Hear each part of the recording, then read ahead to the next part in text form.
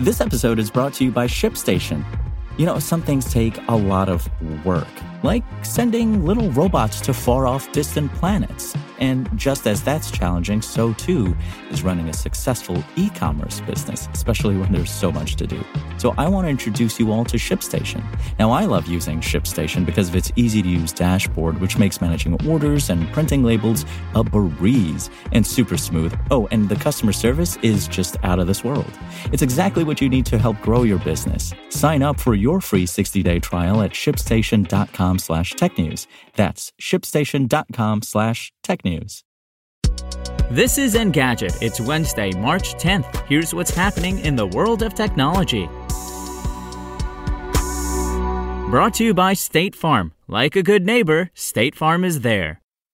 It was only 2 months ago that Samsung held an Unpacked event to announce the Galaxy S21, but the company is already sending out invites for another event it plans to hold on March 17th at 10 a.m. Eastern Standard Time.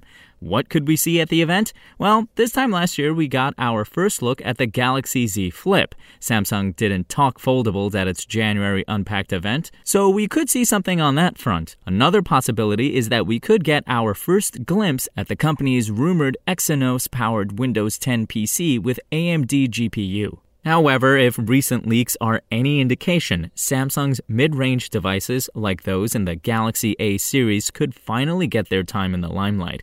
Given their increasing importance to the company's bottom line, we wouldn't be surprised if that's the case.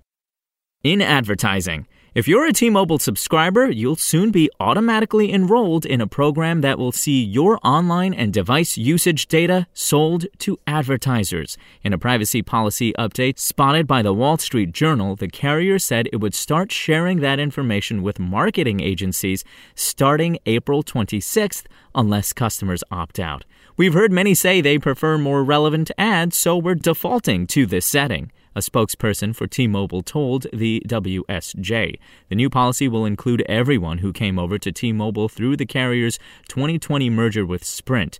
That's notable because Sprint previously allowed its customers to opt into sharing their data with advertisers.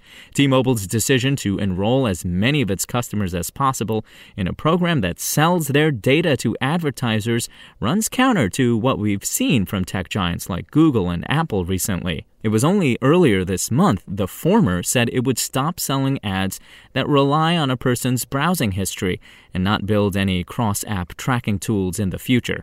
Apple, meanwhile, will soon require developers to explicitly obtain a person's permission before they track them across websites and applications. It's even a step beyond the data collection AT&T and Verizon, Engadget's parent company, currently run. While both carriers automatically enroll their subscribers in programs that pool them into shared interest groups, as an AT&T or Verizon customer, you don't have to go out of your way to prevent your wireless provider from sharing more detailed information on you.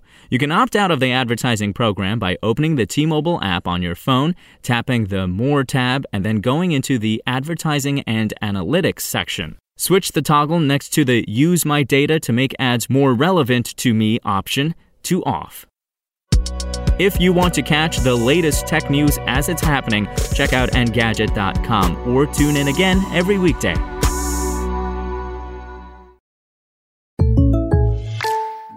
Technology is moving so fast, it feels like you need the latest self-driving car designed by the most advanced robot to keep up.